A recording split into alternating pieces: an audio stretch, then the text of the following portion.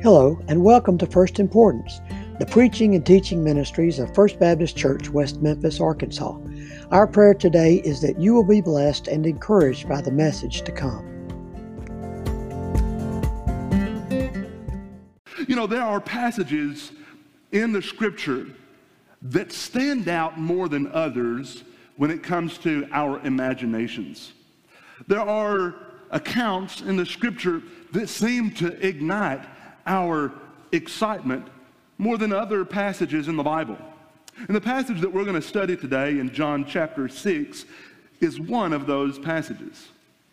Maybe it's wrong, I don't know, maybe it's right. There are some that just stand out to me.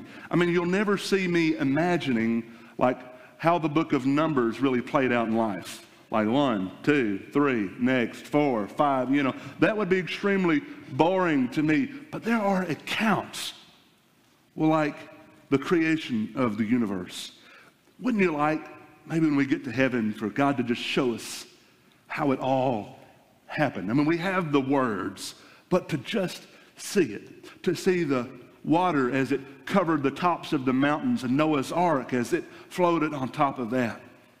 Maybe to see Daniel being thrown into the lion's den and seeing how God placed an angel in there to keep the lions' mouths shut. Or Shadrach, Meshach, and Abednego. There are a number of them. But the number one on my list that I would want to see is the miracle that we're going to read about today. It, to me, has everything that you need for a good story. I mean, like when I've seen the few videos that have been released where they've tried to dramatize this, it's either seems so fake with Jesus walking on water, or I watched one literally the other day where Jesus was walking on water and he had his hands out like this. I'm like, who walks like that? No one walks like that. He would have walked really normal across the water. But this passage, it ignites my excitement and my imagination more than any other miracle. But when we come to these passages, so often we get our minds so worked up in our imagination that sometimes we miss the points that are really being made and the awe that is really there. So it's my hope today, as we come to John chapter 6, beginning in verse 16, to be able to illustrate for you and to show you all of the beauty and the glory that is there in what our Jesus did. If you have your Bibles, John chapter 6, beginning in verse 16. When evening came, his disciples went down to the sea and got into a boat and started across the sea to Capernaum. And it was now dark, and Jesus had not yet come to them. The sea became rough because a strong wind was blowing. When they had rowed about 3 or 4 miles, they saw Jesus walking on the sea and coming near the boat, and they were frightened. But he said to them, "It is I. Do not be afraid." Then they were glad to take him into the boat, and immediately the boat was at the land to which they were going. Would you pray with me, please? Father, I do not have the ability in and of myself to show your people the glory of Jesus here.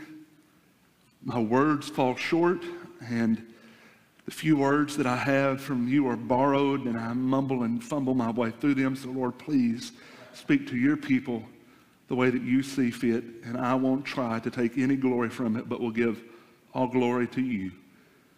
Save those who are lost and draw those who are saved closer to you. In Jesus' name we pray. Amen. The theme of this book, once again, is believe. Believe. I heard a few of you. Believe is our theme for the year. It is the purpose for which God penned this book through the Apostle John. Pen to paper, as he wrote it down, the Holy Spirit carried him along, in every single account in this book, every sermon, every word serves as a sign that directs us to the fact that Jesus is the Christ, the Son of God, and that if we believe in him, we will have life in his name. It's meant to cultivate that life. So for those of you who are here today who are believers, who have Jesus in your heart, in your life, and you're serving him, and you're struggling in sin, the answer isn't really more in you, but it's really more in believing in Jesus. The heart of all of our sin is that we lack the faith and we lack the belief in him. And this book is written to cultivate that, to cause us to be fruitful. And there are within this book several signs. Today we'll come to the fifth sign that points us directly to the fact that Jesus was and is God. The first sign we found in John chapter 2 at a small little wedding out of Cana in Galilee. And there Jesus, with no theatrics, he didn't wave his hand, he didn't yell abracadabra, all of the theatrics were gone. There Jesus, without even touching the vases that were there, turned water into wine and restored joy to that wedding. As we continue throughout the book of John, we see in chapter 3 that Jesus cleanses the temple. And while this is not one of the official signs that John speaks of, this is certainly a sign that he is who he says he is. After all, how could a weak carpenter man clear out the court of the Gentiles that had many, many police that were there guarding? How in the world could one man drive out all of the people? And yet Jesus does it with no repercussions. That's not one of the signs, but it certainly points us in that direction. In chapter 5, we continue looking at the signs. Right before chapter 5, Jesus heals the official son. From a long way off, that a dad has traveled to come and tell Jesus that his son is near death. And there Jesus, from a long way off, not even within earshot, brings his son back to health and back to life. In chapter 5, we see that Jesus heals the man who is paralyzed at the pool of Bethesda. We saw all that took place there. And at the beginning of chapter 6 gives us our fourth sign that John mentioned specifically.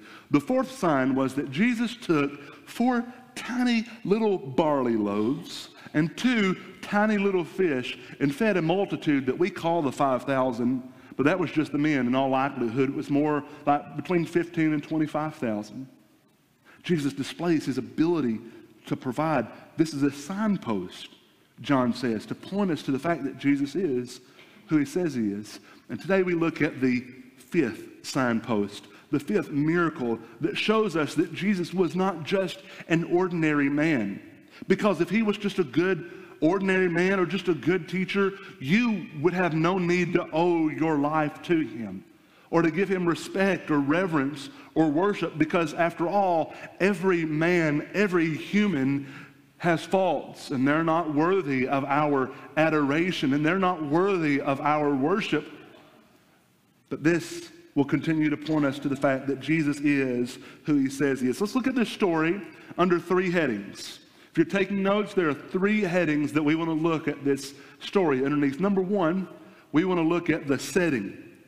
And I don't want to lose you all, so we're going to go really broad at first, something that you really need to know and understand as we look at this passage, and then we'll kind of narrow it down as we go. The broad view of this setting, it's very significant that it happens on the sea.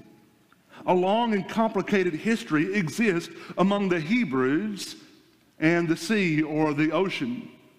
Bodies of water really have a long, complicated history with the Hebrew people. It's a place of chaos and unbridled evil. From Genesis chapter 1 all the way to Revelation, we see this, and it's important for you to know, because we're going to have a detail toward the middle of our message that makes this all the more important. That the water is thought of as a place that you can't control, and that you could very easily lose what little control you have and die. In Genesis chapter 1, it's recorded after God has spoken everything into existence, and as he prepares to have day 1, day 2, all the way through day 7, creating the details of the earth and of the universe. In Genesis chapter 1, verse 2, the earth was formless and void, and darkness was over the face of the deep, and the Spirit of God was hovering over the face of the waters. Here at the very beginning of time, before organization has been brought in by the master architect, we see that there is chaos, as there is just the sea, as there is just the water covering everything. In Genesis chapter 7, It's the sea that covers the entire earth, and under Noah's flood, up to the tallest mountain, the sea, all the waters cover the entire earth. In the book of Exodus, it is a sea that seals off the escape of the Israelites from the Egyptians. And they're unable to pass if it weren't for a divine act of God splitting the sea in two and allowing them to walk across on dry land. It was the sea that was going to be the end of them. It was the sea that Jonah was thrown into when he refused to do what God had told him to do and go and preach to the people of Nineveh. All throughout the Old Testament, we see this. In Psalms, we read of the deep and the chaos of the deep. In the book of Job, we speak of the Leviathan and how the place of the ocean and the deep is a place of great mystery and of chaos. And even today, the ocean is part of the most unexplored part of our world. There's still areas that we've not seen and not mapped out and not known in its depths. Throughout the Hebrew history, the ocean, the sea, has been a place of unbridled evil and chaos all the way to Revelation chapter 21. If you go to Revelation chapter 21, when God creates a new heaven and earth, look what is absent. And the sea will be no more. The sea will be gone. Here is just this poetic view of the fact that the sea is a place of chaos and a place where they are unable to control it. At any moment they can, regardless of their expertise, be plummeted down into its depths and lose their life. So it's incredibly significant that this happens on the sea. And I know you're saying, well, yes, of course, Jesus walking on the sea is important that it happened on the sea, but just hold with me here. The more recent setting is that Jesus and his disciples have been ministering. They've been ministering so hard, his disciples had been out doing the work day and night, that Jesus decides to take his disciples to the east side of the Sea of Galilee to get a little bit of vacation. And wouldn't you know, when they get on the other side to their vacation spot, a group of over 5,000 had gathered around Jesus to hear him. So instead of rest, they had work. And there Jesus provided for his disciples and provided for those 5,000 that fantastic banquet. And now as we bring that miracle of feeding the 5,000 to a close, the people who had eaten, they wanted to take Jesus and to make him king. They wanted to take him and by force have a rebellion, an insurrection. They wanted to take life, but of course Jesus did not come this time to take life, but to give up his own life. He had not come to start up an insurrection, but to provide the resurrection. And so Jesus tells all of those 5,000 after they've eaten, go away, I'm not going to be your king. He decides that he is going to go up on a mountain to pray. And by the way, friends, here's one of these small little things that we often miss. But if it was important for Jesus, the one and only Son of God, pure and holy, tempted just like we are, yet without sin, if it was important for him to get alone and spend time with God, don't you think it's important for us to get alone and spend time with God? You better believe it, because it's not even close. It's infinitely more important that we get away from everyone and everything. I mean, it's not sufficient for you just to spend time in your car driving to work, and that's good. I hope that you do. But you need to get time away from everybody and everything and spend time with the Lord. And if it's a priority to you, you'll do it. Of course, if it's not a priority to you, then you'll make excuses about how all these other things must be done in your life, and you don't have time for that. But if it's a priority, you'll do it. And let me encourage you, you ought to do it. Jesus goes up to the mountain and he prays and spends time with the Father, and he sends his disciples away. He says, get in the boat and go over to the other side of the sea, and we'll meet one another there. That's the setting. Now look at the miracle in verses 18 and 19. The sea became rough because a strong wind was blowing. And when they had rowed about 3 or 4 miles, they saw Jesus walking on the sea and coming near the boat. They're about halfway through the Sea of Galilee, toiling, 12 men, they're already tired. They were tired before they fed the 5,000. And then it was just another long day as they saw this miracle, but still had to collect up all the bread and the fish and deal with all of that stuff. And here they are again. Jesus has sent them home, and they're toiling again. The waves are rough. The wind is rough. They're making very little headway. They're rowing as fast as they can, as hard as they can. They're not making any progress. And that's when the miracle occurs. And let me suggest to you that this fifth sign actually has 5 miracles that occur with it. 5 distinct miracles that all happen here in this one miracle we call Jesus walking on the water. Let me give you these 5. First of all, Jesus saw his disciples. Remember, Jesus is on a mountain praying. He has sent his disciples out into the Sea of Galilee, which is the largest freshwater sea in Israel. It's 64 square miles, which means that it's about the size of Washington, D.C. It's 3 a.m. in the morning. It's dark. The wind is rough. The waves are rough. Jesus is on a mountain. His disciples are halfway across the sea, and Jesus sees them. Jesus sees them. Let me tell you what a miracle that is. Mark records that in the Gospel of Mark in chapter 6 and verse 47. The Bible says, and he saw that they were making headway painfully. Can I encourage you with something right now? Jesus sees what you're going through. You better get a better amen than that. Jesus sees what you're going through. He knows what you're going through. And you may say, oh, he's never been through what I've been through. He can't possibly know the struggle that I have. Jesus sees and he knows. As a matter of fact, every little thing you've tried to hide from other people in your life, he sees and he knows.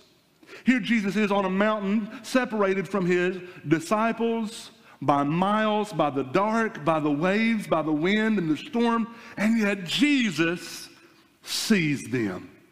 Friends, whatever you're going through, Jesus sees it.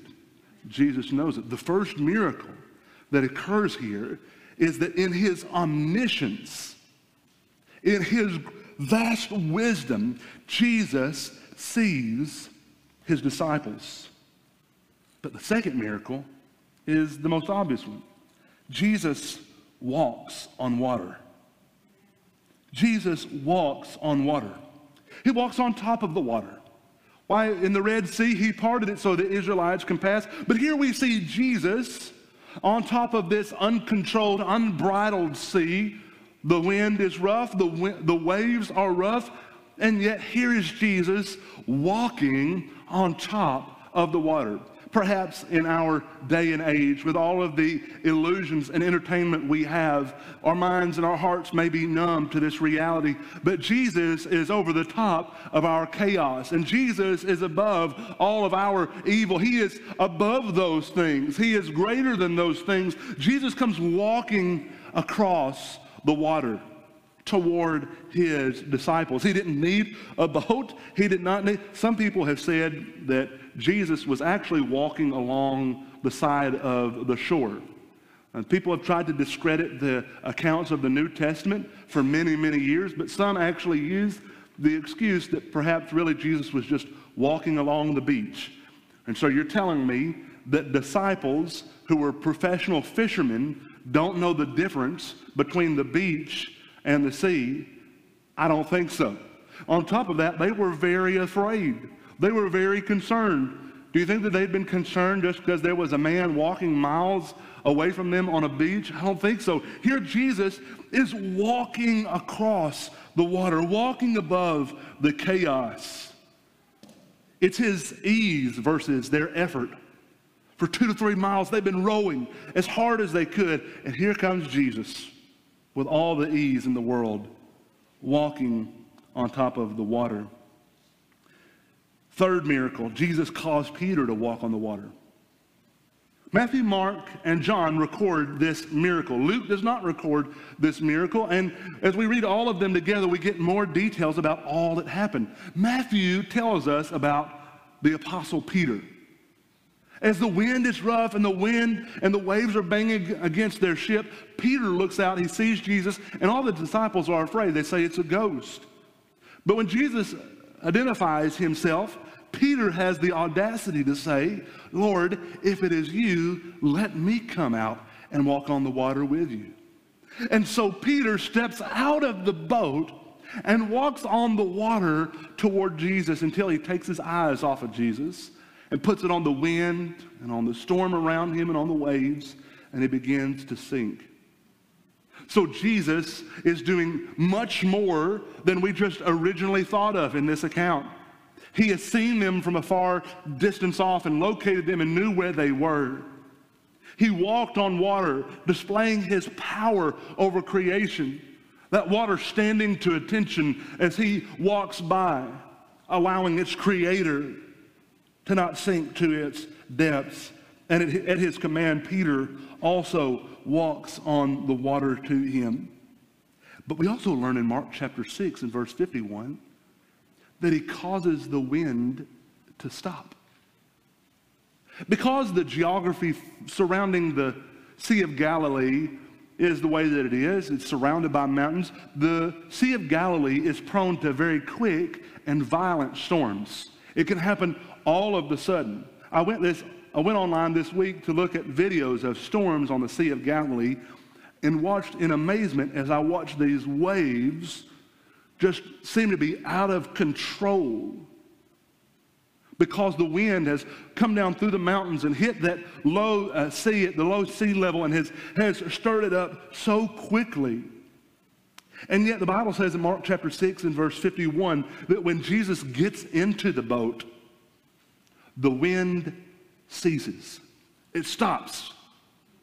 It freezes at the command of Jesus, or really at the very intuition of Jesus. When he gets into that boat, the wind stops. And look at this final miracle. In John chapter 6 and verse 21, they were glad to take him into the boat, and immediately the boat was at the land to which they were going. Immediately. They were in the middle of the sea, rowing as hard as they could, giving all the effort they had, with all the worry that they had, trying to get to the place that they wanted to go. And here's Jesus. He is walking across with ease. He steps into the boat, the wind stops, and immediately they're at their destination. Jesus brings them right to where they are going. Fifth miracle.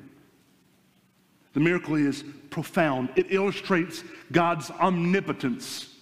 That if Jesus can do these things as recorded in the New Testament, if all of creation submits itself to his authority, then he indeed is the Son of God and deserves our submission and respect and reverence. He is the omnipotent one. But finally, let's look at their response. We've seen the setting, the miracle, now finally the response. Hold on, we won't be very much longer. And they were frightened. Verse 19, toward the end, and they were frightened. At the very sight of Jesus displaying his power, his disciples, those who were closest to him, recognized their own weaknesses and how compared to him they were absolutely nothing, and they were greatly frightened. They were dismayed. Their hearts were heavy within them. That was their response to Jesus in his power. It's like Isaiah in Isaiah chapter 6, when brought before the holy God, he falls at his feet and he says, "Woe is me, I am undone." Isaiah says, literally, I don't know how one singular molecule in me is holding on to the other in your presence. In Luke chapter 5, when Peter sees a miracle that Jesus performs in filling his nets with fish, Peter's response to Jesus, "Depart from me, for I am a sinful man, O Lord." What's John's view of the glorified Jesus in Revelation? The disciple who leaned his head back on Jesus' chest at the Last Supper now sees him in his glory. What's his response? "I fell at his feet as though dead. The view of God and his power renders us useless, like with legs made of jelly, unable to stand up underneath the pressure. For those who would say that when I stand before the Lord and I'm told whether or not I can go into heaven or not, and I will say this, that, and the other, or I did this good, or I did that good, there is no talking back to him. When you come into his power and into his presence, it's only his grace and his mercy and his love that sustains you. Here, the disciples are crippled with fear until Jesus says, "It is me, it is I, do not be afraid." The Greek words here actually are ego eimi. Oh, you don't get, that doesn't have any significance to you. I probably ought to tell you what that means. The Greek words ego eimi are the same words that say, "I am." When Moses was at the burning bush, and he asked the burning bush, or asked God through the burning bush, "Who should I say? What is the name of the one who sends me?" And the Lord says, "I am that I am. Not I was, not I will be, the eternal I am." And when Jesus calls out to them, ego eimi, he is identifying himself as the one who is above all things, who has always been, who will always be. Jesus is making a statement that is in deserving of their worship and their awe. And their response afterwards, after he says that it is him, the Bible says in verse 21, "And they were glad to take him into the boat." And they were glad to take him into the boat. That's really an understatement, isn't it? Can I ask you a question? Is Jesus in your boat? Does he direct your household, your family, your relationship with your co-workers? Is Jesus in your boat? In these times of difficulty, as we are plagued with anxiety and worry all around us, is Jesus in your boat? Is he directing your life? And if he is, you can be like the disciples, to stop giving in to worry and to fear, because when Jesus is in your boat, nothing else matters. He is the great I am. He is the one who walks above our chaos and our evil. He's the one who stands on top of the waters. He's the one who brings us to our destination safely. We can be glad when he is in our boat. Is Jesus in your heart? Perhaps you're here today, and you've been to church, or you've been a good person, and you would say, "I'm not in need of anyone or anything for my own salvation or for heaven." Friends, I want you to know Jesus is the only way to heaven. Thank you for joining us for this episode of First Importance. We invite you to check out our other sermons on this podcast and to join us in person on Sundays at 8:30 or 10:45 a.m., as well as streaming live on Sunday mornings at 10:45. We hope to see you soon at First Baptist West Memphis, where we love God, care for one another, and share the gospel.